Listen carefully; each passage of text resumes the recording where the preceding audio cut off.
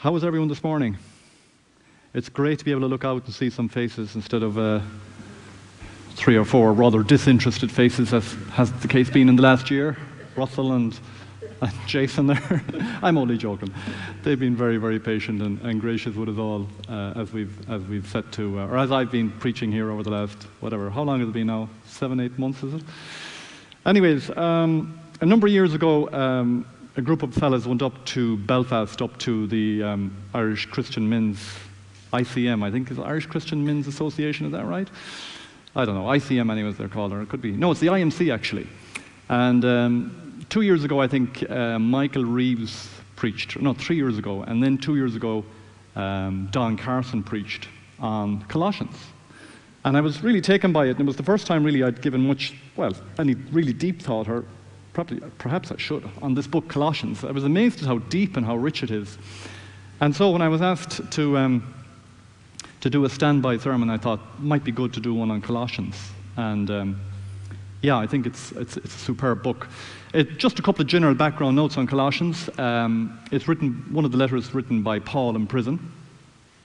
And a chap called Epaphras came to him who was a bit worried about the state of the church in Colossae. Now, Paul hadn't planted that one.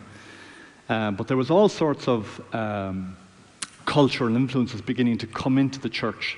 Mixtures of Jewish traditions, ceremonialism, asceticism, don't touch, don't handle, don't do this, don't do that. There were strange Greek philosophies coming in, talks about mysterious knowings, knowledge and philosophies, a dollop of angel worship, and Epaphras was worried, so he came to Paul just looking for a bit of advice. So we're going to look at today the response that Paul gave him in this passage, so that he could go back encouraged and encourage the church. But first, let's throw up a quick prayer to the Lord. Father, we just thank you that we're able to meet here this morning, this second Sunday of relative freedom. Yeah, it's just so great to be in church again, Lord, to see familiar faces, to hear familiar voices, to know that we're all one family, and that one day we'll be hearing those faces, seeing those faces and hearing those voices in heaven itself. We have a little taste of it here today, Lord, and we just thank you for bringing us the other side of this lockdown, relatively sane, holding our gaze and our fix on you, Lord, and encourage us to keep this up. These things we pray in Jesus' name. Amen. So, first off, I just want to ask you a question, so that you mull it in your brain, it's going around inside you. What would you consider as your real identity? What would you consider as your real identity? I know when I was in college, I went in kind of young, so maybe I was a bit foolish, but I used to always fantasize about being a professional basketball player. And when I was in college, in my little room, I had this huge big, it took up half the wall, it must have been 6 foot by 2 foot poster of a guy called Dr. J. Now, I don't know, is anyone familiar with Dr. J? His name was Dr. J, or sometimes Dr. Dunk, and his name was Julius Erving. And I used to just lie on my bed there in the evening times after class and just gaze up at him and just want to live where he lived, play in the NBA. I wanted to wear the clothes he wore. And even in our training amongst myself and my friends, we even tried to speak like these guys, you know. We wouldn't talk about running from one end of the basketball court to the other. We would talk about going from coast to coast. Or we wouldn't ask one another to go down and play some basketball. We'd say, hey, do you want to shoot hoops? It was all rather silly, but we thought it was so cool at that time. And to be honest with you, a few of us were besotted by this whole idea of being NBA players. And our studies were suffering. Our lives were suffering. Thankfully, my genetics and my abilities weren't in line with my dreams, and I never realized my dream.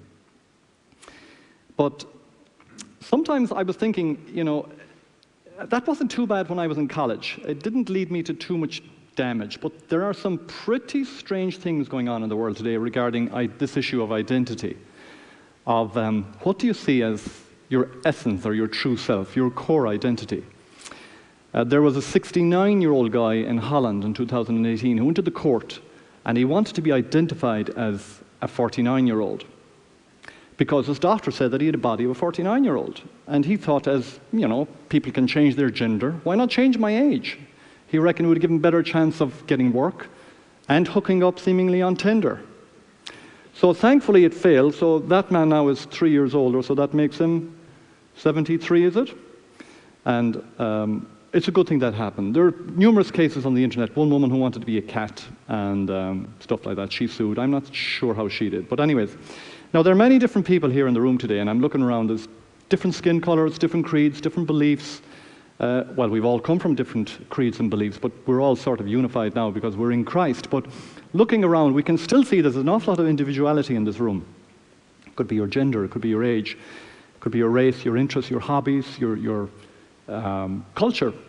But essentially, what I want to ask you today is, when you peel those layers away from your identity, what's your core identity? What's your essence? Maybe it's someone like I was, who was passionately in pursuit of sporting excellence. It might be someone who's passionately pursuing money, or maybe that job promotion. It could be someone who's just pursuing a life of pleasure. Or maybe it's you really look at your own identity as social media. How do people perceive you on social media? And in fairness, none of these things really have any basis in reality or in truth, in my opinion, having come to a knowledge of Christ.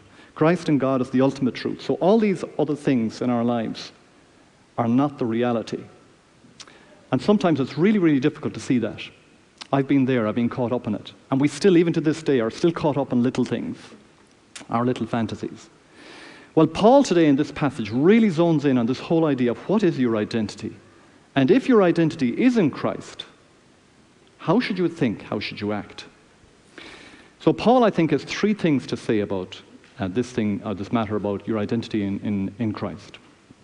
We look at the first 4 verses, and in the first 4 verses, Paul, what he wants to do is he wants to paint a picture of what it means to be a Christian. He wants to paint this picture of a Christian as someone who is so much delighting in what God has done for them in their lives that it impacts them greatly. Because God has done so much for us in our lives. And God has called us by the very title that he called his son, beloved. So verses 1 to 4 kind of paint this picture of elevating the Christian up to such a status that he looks at everything else and he counts them as rubbish. So we read in 1 to 4, if or since, as some Bibles might translate, if you have been raised with Christ, seek the things that are above where Christ is, seated at the right hand of God. Set your minds on things that are above, not on things that are on earth. Verse 3, for you have died, and your life is hidden with Christ in God. When Christ, who is your life, appears, then you also will appear with him in glory. These 4 verses are deep. At Jesus' baptism and transfiguration, can anyone remember the words which Jesus spoke to the Son? He used the same word twice. He said, this is my beloved Son, with whom I am well pleased. Michael Reeves, in his excellent book, The Good God, writes, the Father so delighted in his Son that his love for him overflowed, so that the Son might be the firstborn among many sons. And again, Michael writes to dispute this idea that people have of our God as being a sort of a selfish, greedy God that wants to load all this glory and adoration onto himself. He says, this God, he says, does not begrudge having someone else beside him. He enjoys it. He has always enjoyed showering his love on his Son. And in creating, he rejoices to shower it on the children he loves through the Son. Isn't that wonderful? The tender love that the Father and the Son share for one another is expressed in Jesus' prayer in Gethsemane. Remember the title he called his Father? He called him Abba, Father, which is dear Father. It's a very personal, affectionate term. And we can also share this term, or we can also call our Father Abba, Father, because of sharing. We also share in the love that Christ has poured out through the Son, and he pours out on us. The term Father in the Scriptures up to the New Testament times really was used as a term for Israel as a father, rather impersonal, but personal at the same time, certainly not as personal as Abba. And any good pious Jew in those days would never have dared to call Yahweh his personal father. But yet we can. Why is this?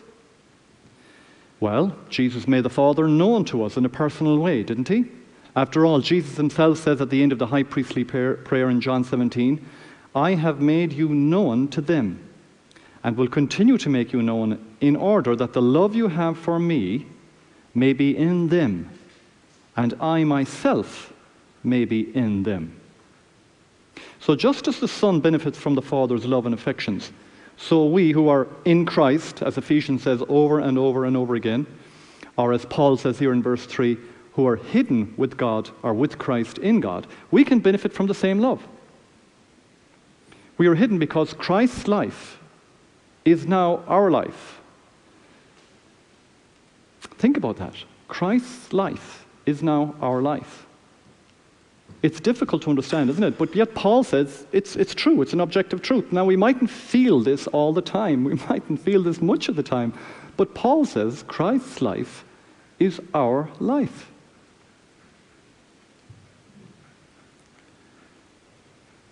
It also means that you have a different identity, one that's in line with reality, not with my dreams of being another Dr. J.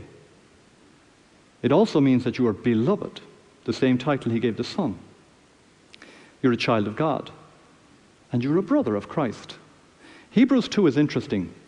Verse 11 says, but the one who makes one holy, and those who are made holy, are of the same family. Now listen, so Jesus is not ashamed to call them brothers. Imagine that. Jesus is not ashamed to call us brothers. And so because we are children of God, because we are beloved, because we are child's brothers, we should recognize that this should be the core of our identity. When the other layers of our identity, our race, our gender, our interests, our passions, well, not our passions, but our hobbies, when they're peeled away, this should be the reality that's left. And this should be our essence. This should be what fuels us, what gives our life meaning and purpose, and gives us victory over sin. So Paul can say in verse 1 and 2, he says, if or since then you have been raised with Christ, seek the things that are above, where Christ is, seated on the right hand of God. Set your minds, he says, on things that are above, not on things that are on earth. So God, in effect, has raised us with Christ into the heavenly realms in a sense that we're kind of now living there. We're living in the right place. This should be a major defining factor of our identity.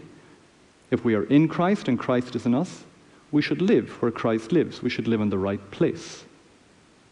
Now, we do live on this planet for a certain amount of years, but in effect what Paul is saying is that we have been raised up with Christ, and we can, in a sense, live in the heavenly realms with Christ in the presence of God.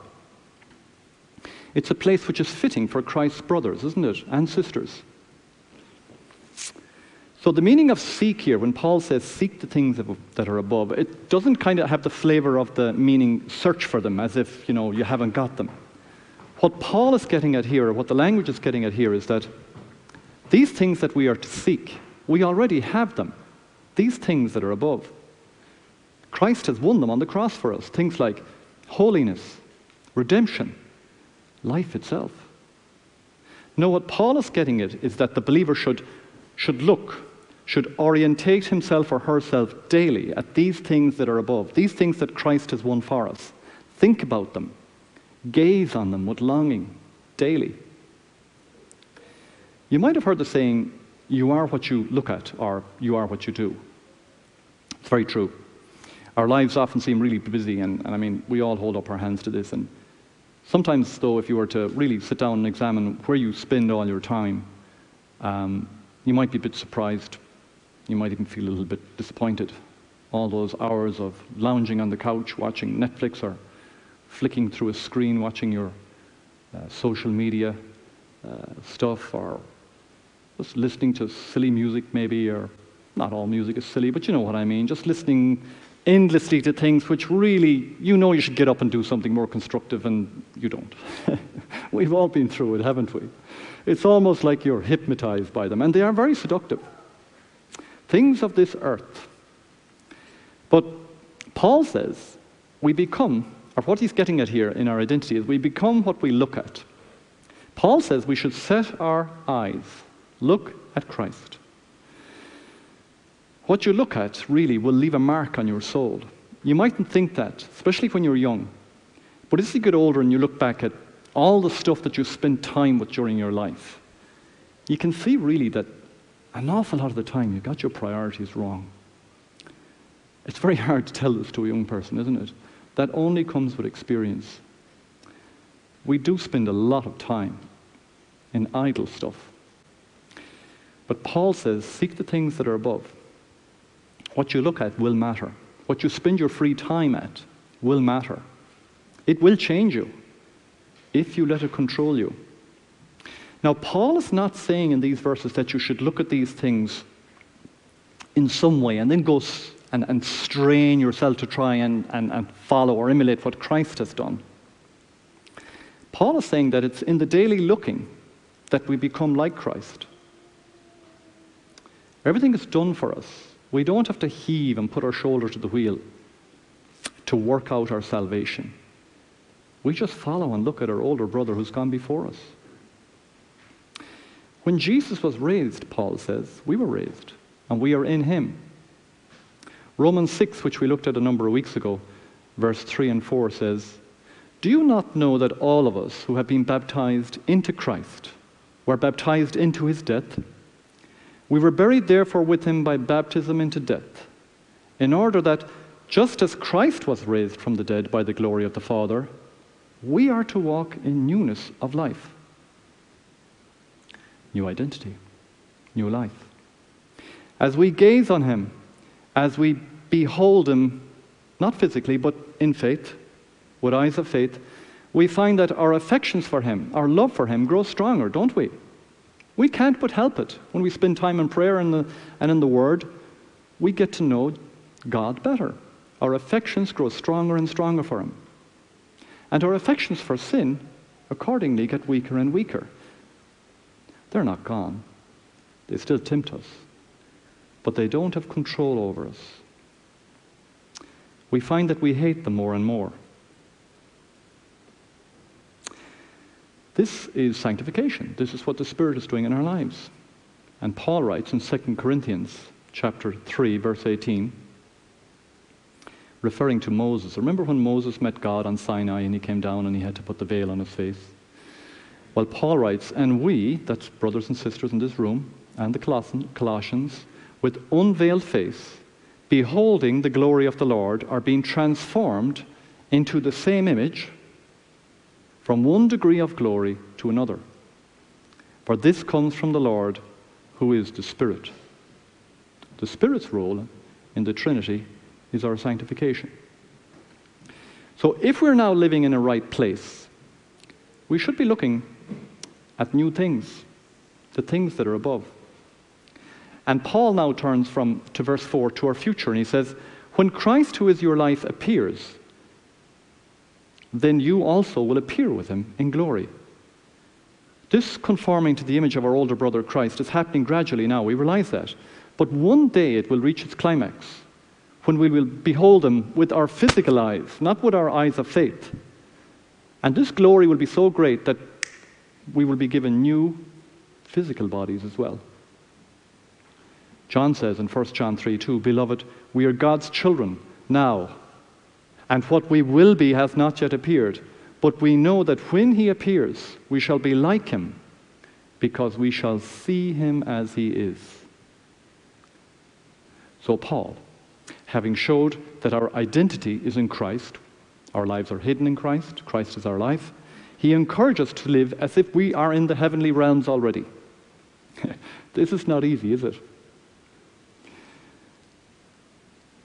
As if we're raised up with Christ, and to behold him by faith, to fix our gaze on him. This will change us, Paul says, and this is what will fuel our Christian living. This is the engine that will drive us to carry on what Paul now exhorts us to do in the rest of this passage. So Paul has shown us that our life is hidden in Christ. He now, therefore, says, in verses 5 to 14, he says, if our life is hidden in Christ, and we're living in the right place because we now identify with Christ and he's in the heavenly realms, we should put on the right clothes. That's my second point. We should put on or wear the right clothes. We'll read verses, we won't read all that passage, but we'll read a part of it. Put to death, therefore, verse 5, what is earthly in you? Sexual immorality, impurity, passion, he says, evil desire, and covetousness, which is idolatry. On account of these, Paul says, the wrath of God is coming. In these, he says to the Colossians, you too once walked when you were living in them. But now you must put them all away. Anger, wrath, malice, slander, and obscene talk from your mouth. Do not lie to one another, seeing that you have put off the old self with its practices, and have put on the new self, which has been renewed in knowledge after the image of its creator. Here there is not Greek and Jew, circumcised and uncircumcised, barbarian, Scythian, slave, free, but Christ is all and in all, Paul says. So if our identity is now in Christ, then as well as living in the right place, we should put on the right clothes. The type of clothes that would be worthy for Christ to wear. If we have a new life in Christ now, we have died to the old self, surely. We have, and this term put away and put on, as we'll see in this part of the passage, has to do really with clothes. We should put away or put to death the old practices and yearn for new ones. We should have different goals now, different dreams. And as Michael Reeves says, our eyes see differently now, our ears listen differently, and our mouths speak differently. All sinful things have lost their appeal. Maybe not totally, but they have lost their power for sure. And like ragged clothes, they need to be thrown away. 5 vices, Paul says, starts us off, need to be thrown away, he says. Sexual immorality, which kind of refers to any type of sexual sin. Impurity, any kind of moral corruption, probably sexual corruption in this case. Passion or lust, evil desires, this tendency that humans have towards sin anyways. And covetousness, or some Bibles might say greed, sort of an inappropriate desire for more and more and more, probably more sexual sin in this particular case. Paul says that this will only lead to idolatry. Paul might be getting at the idea that to covet, or this idea of greed, might be the master over the other one. And he's probably right. Paul, right through Scripture, warns us, and Scripture in the Old Testament as well warns us that sexual sin in particular is to be avoided, like the plague. We are told in Corinthians, I think, to flee from it, aren't we? It has been the downfall of some of the most noble and notable figures in the Old Testament. It's compared to a consuming fire. It destroys fellowship, it destroys prayer and Bible reading, and it always ends up making you selfish. Always. Inward looking. Ending up living in the wrong place. A place where Christ does not live.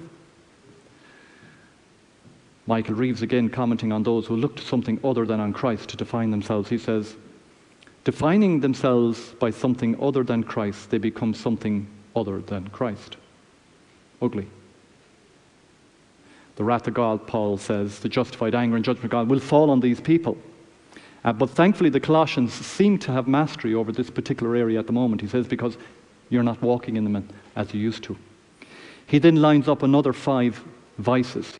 Anger, wrath, malice, slander, obscene talk, or dirty talk from your mouth.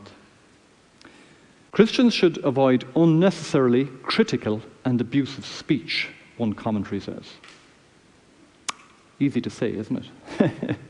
Isn't it so easy to say? We're guilty of it most days. But we are getting sensitive to it, and we do find ourselves backing away from it. Maybe our criticism doesn't quite have the same venom that it had before we were Christians. It shouldn't. But we're still guilty of it. Sins of the mouth. James speaks about them. They just trip us up all the time. They just kind of spew out sometimes, like water from a leaky tap. We just can't seem to stop it. Someone who has an unnecessarily fiery temper is very unpleasant to see. But if they're a Christian, it's even more. I remember a number of years ago, I was driving up to Dublin Airport, and I was on the outside lane coming into a roundabout. I was in the wrong lane. So I just went over into the inside lane. There wasn't much traffic around. And this car came up behind me like a bullet, slammed on the brakes beside me. It was a taxi, and flashed me. And I must have been daydreaming a bit. I was going a small bit slow, but I was coming into the roundabout and it was uphill. But this guy anyways, whoosh, out into the slow lane, pulled up alongside me, and I could see his face was red. His eyes were black. His hand was white. It was clenched at me. And it kind of broke me out of my revelry. I said to him, how come this guy is so worked up about something this silly? Do you know what I did? I waved at him and smiled. He went ballistic. It's a good thing there was no one on the road. He wove and weaved ahead of me, and just in a plume of smoke, he left me for dead. Braked around the roundabout, and I could see him screeching off into the distance. And I was a bit shook after. I was kind of shaking a bit. I was kind of going, gee, it's a good thing I wasn't stopped at a traffic lights. He just seemed to go from 0 to 100 in 1 nanosecond. Very unpleasant. Very scary if I was living with a guy like that in the house. A wrathful man, Proverbs says, stirs up discord, but one slow to anger calms strife. Paul says, put them all away now. We have to throw them all out. Throw these rags out, he says. And while you're throwing them out, he says, throw out lying, which is found in verse 9. We don't want lying either, he says. Do you notice the basis, as Paul is writing here, on which we can throw these things out? He says that you have put off your old self with its practices. These are the practices of the old self. And you've put on the new self, which has been renewed in knowledge after the image of its creator. It's the basis of our new identity in Christ, our new life, that we can throw out the old life. See, if our identity is in anything else other than Christ, it will always end in ugliness. For example, if we regard ourselves or our true essence or our true identity as how successful we are in life, if we get success, we'll often become arrogant, short-tempered, judgmental. And the words that come out of our mouths will reflect these. Or say we do get success, or we don't get success, we might become bitter, petty, prickly. And the words coming out of our mouths will reflect this as well. So the pursuit or the essence of your identity will always be reflected in the working outs of your mouth. Paul says, no, you're to throw off all these old rags, all these old sins that are still clinging to you. Shake them off, he says, and clothe yourselves with a new self, which has been renewed, he says, in knowledge after the image of its creator, being conformed, you see, through the Holy Spirit, through sanctification daily, into the image of the Son. These sins of the mouth, of course, they break trust, don't they, between individuals, between us, and we've seen it in our relationships, and on a bigger scale then, they break trust between nations. That's what causes wars. Often just silly, petty, ill-spoken, badly timed words. Paul says here in verse 10, or verse 11, he says, here, in other words, here, when we've, in the new self, when we've thrown away the old self, in the Christian body, the pure Christian body, as the Christian body should look, he says, here there is not Jew, or Greek and Jew, circumcised or uncircumcised, barbarian. These were people who spoke, he didn't speak classical Greek, they were frowned upon. To the Greeks, they sounded like they were saying bar, that they were called barbarians. And the Scythians, these were people from the nation of Scythia who were regarded as we might say today, oh, he's a bit of a Neanderthal, you know, he's a bit of a primitive guy there, man, you know, you don't want to associate with him. So Paul says, no, all of these lookings down, these judgmental things are gone. He says, there's no Jew nor Greek, circumcised, uncircumcised, barbarian, Scythian, slave or free, he says, but Christ is all in all. Man, we need more of this in the world today, don't we? Looking at what's happening around the world today, even just the vitriol and the anger that's to be found on social media. We need this view. We need this view that we are all children of God. We are all made in His image. God, you see, creates a new humanity in the church, and that's what we're looking at today here. We can see people here from various tribes and nations, various interests and ages, but Christ is not asking us to throw away this outer layer of our identity. We're still going to be Irish or English or American or African or women or men. But we are all in all, and Christ is all in all. Now, having spoken about the old clothes which are to put off, Paul now turns attention to the new clothes that we should put on. And we find these in verses 12 to 14. He says, "Put on then as God's chosen ones, holy and beloved, compassionate hearts," he says, "kindness, humility, meekness, and patience, bearing with one another, and if one has a complaint against one another, forgiving each other. As the Lord has forgiven you, so you must also forgive. And above all these, put on love, which binds everything together in perfect harmony."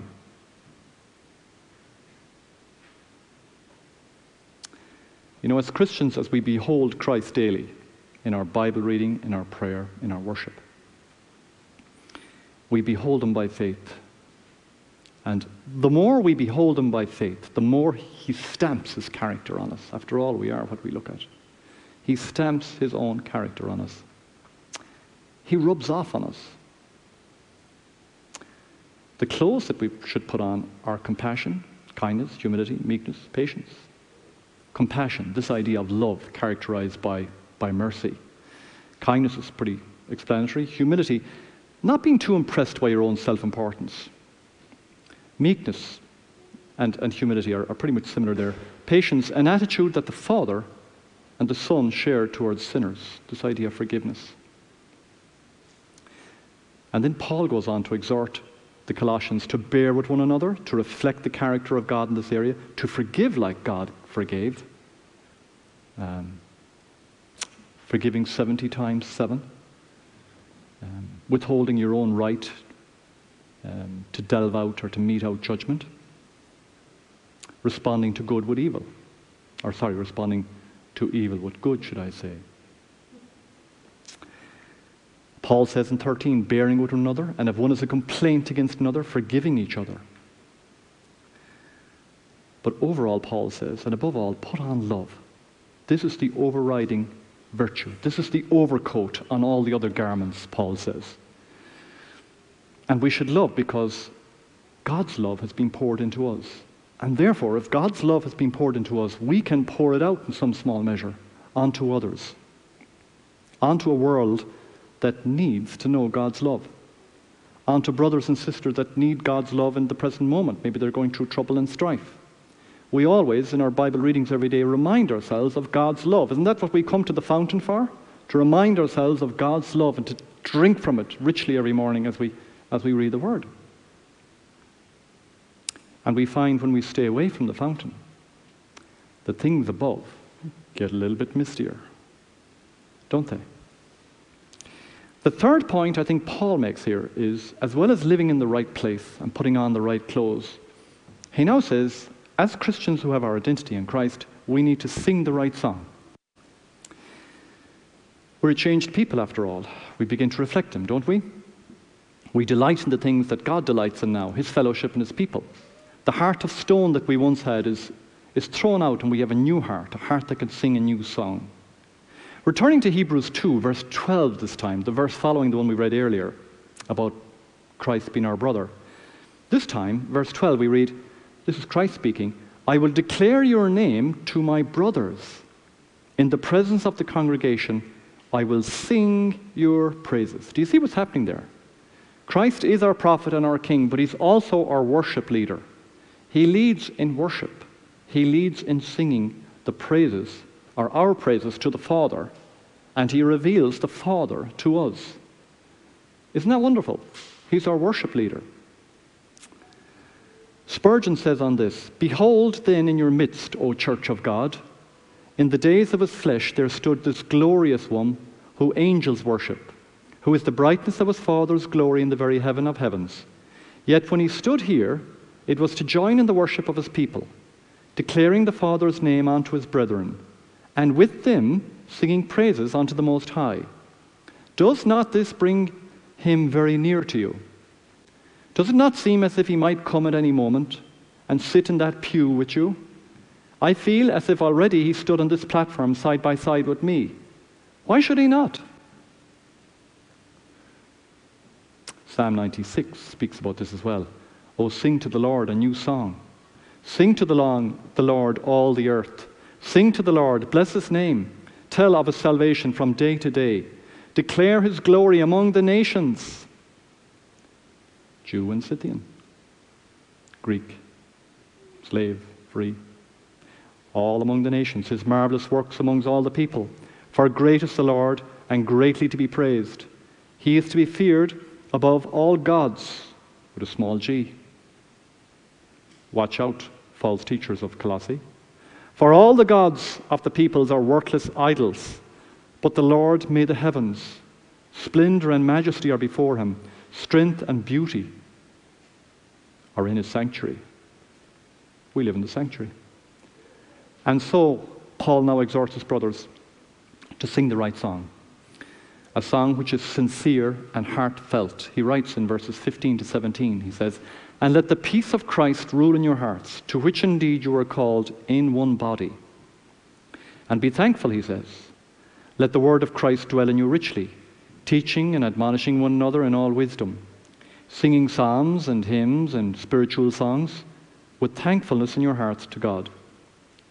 And whatever you do in word or deed," Paul says, "do everything in the name of the Lord Jesus, giving thanks to God the Father through him." Now, Paul's concern here is still the church. Just as he said, put off these, put on these, he's now looking at the church. Of course, he always has been looking at the church. But his concern is the unity of the church. So he exhorts us in verse 15 that the peace of Christ should act as sort of an umpire or a referee amongst the body, that we should seek to have good relationships with those around us, but in particular that we should seek to have good relationships with those that are within the body, in the members of the church, for the glory of God.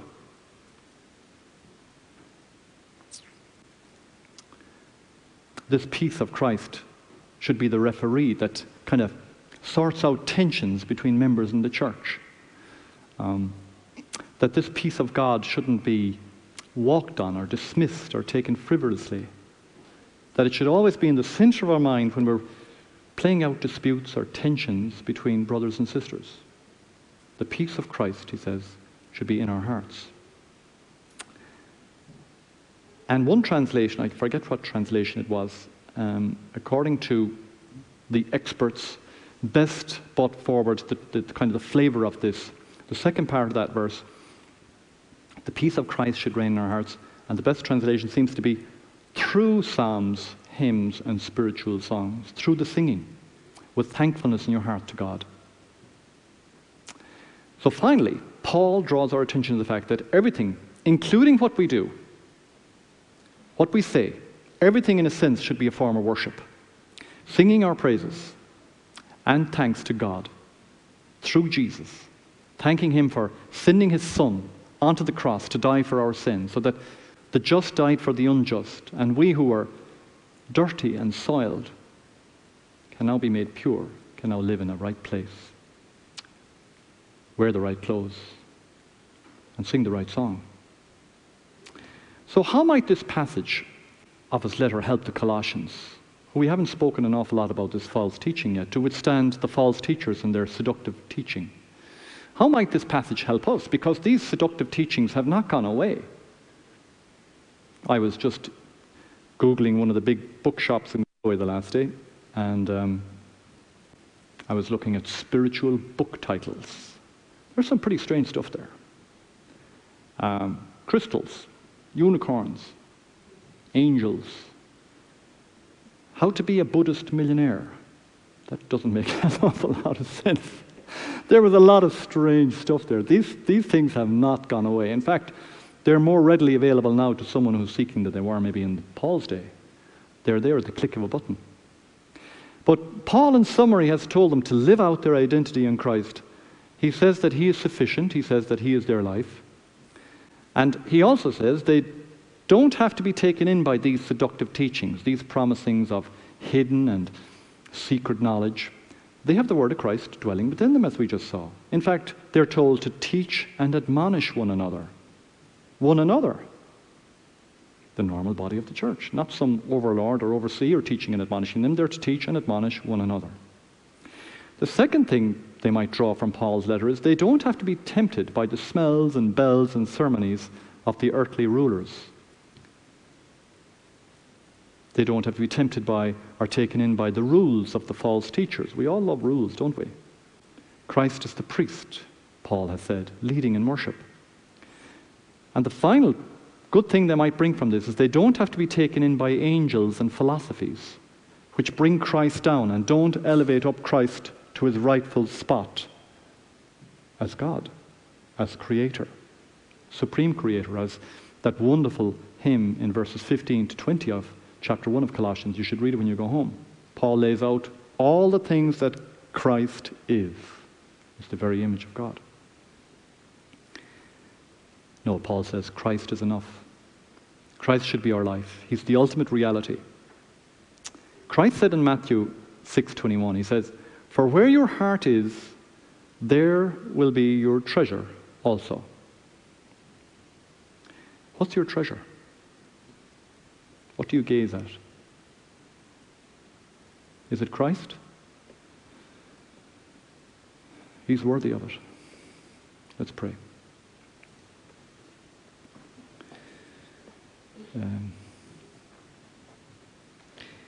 Father God, it's easy to read these words and say amen. But would you help us to live out these words? Would you help us to set in place some maybe boundaries in our lives where we can spend more time gazing on you? And to commit to that, knowing full well that when we gaze on you, we will become more like you.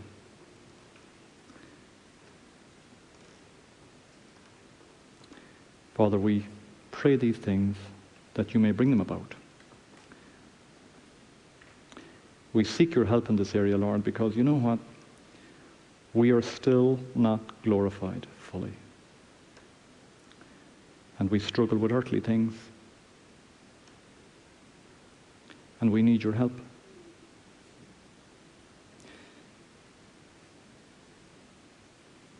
Thank you, Lord. Amen.